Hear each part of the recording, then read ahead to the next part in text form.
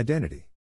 Greater than rather, as servants of God we commend ourselves in every way, in great endurance, in troubles, hardships and distresses, in beatings, imprisonments and riots, in hard work, sleepless nights and hunger, in purity, understanding, patience and kindness, in the Holy Spirit and in sincere love, in truthful speech and in the power of God, with weapons of righteousness in the right hand and in the left, through glory and dishonor, bad report and good report, genuine, yet regarded as impostors, known, yet regarded as unknown, dying, and yet we live on, beaten, and yet not killed, sorrowful, yet always rejoicing, poor, yet making many rich, having nothing, and yet possessing everything.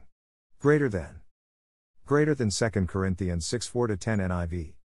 What happens in your life does not determine your spirit. How you perceive yourself and the abilities you have are important. When the nation of Israel lived in Egypt, they were a strong group of people who knew the true God, but they were slaves.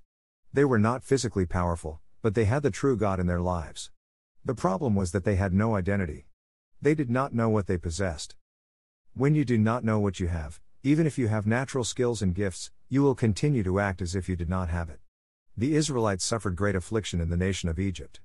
They could not break out of the situation, they saw it as too big and saw themselves as incapable. Anyone could have enslaved them because they were slaves in their minds. They had an attitude of defeat. Affliction had oppressed them and taken away their identity. This causes a person's performance to decrease, which affects their ability to manifest the gifts they have been given. In contrast, when your attitude is not determined by your problems, but by the identity that you have as a child of God, then what happens around you does not control you. David was smaller, weaker, and less experienced than Saul's soldiers. They had military training and weapons. But David had a different identity than they did. He perceived himself differently. David had enormous confidence in God. He lived in the Old Covenant, which means God was not perceived. It was difficult because people were dead in their spirit. Nevertheless, David had a characteristic in his life, which was his faith. He had believed the stories of the past when a prophet had told him that he would be king of Israel. He believed it. That produced in David an identity of destiny, of knowing he had a future, and knowing his relationship to God.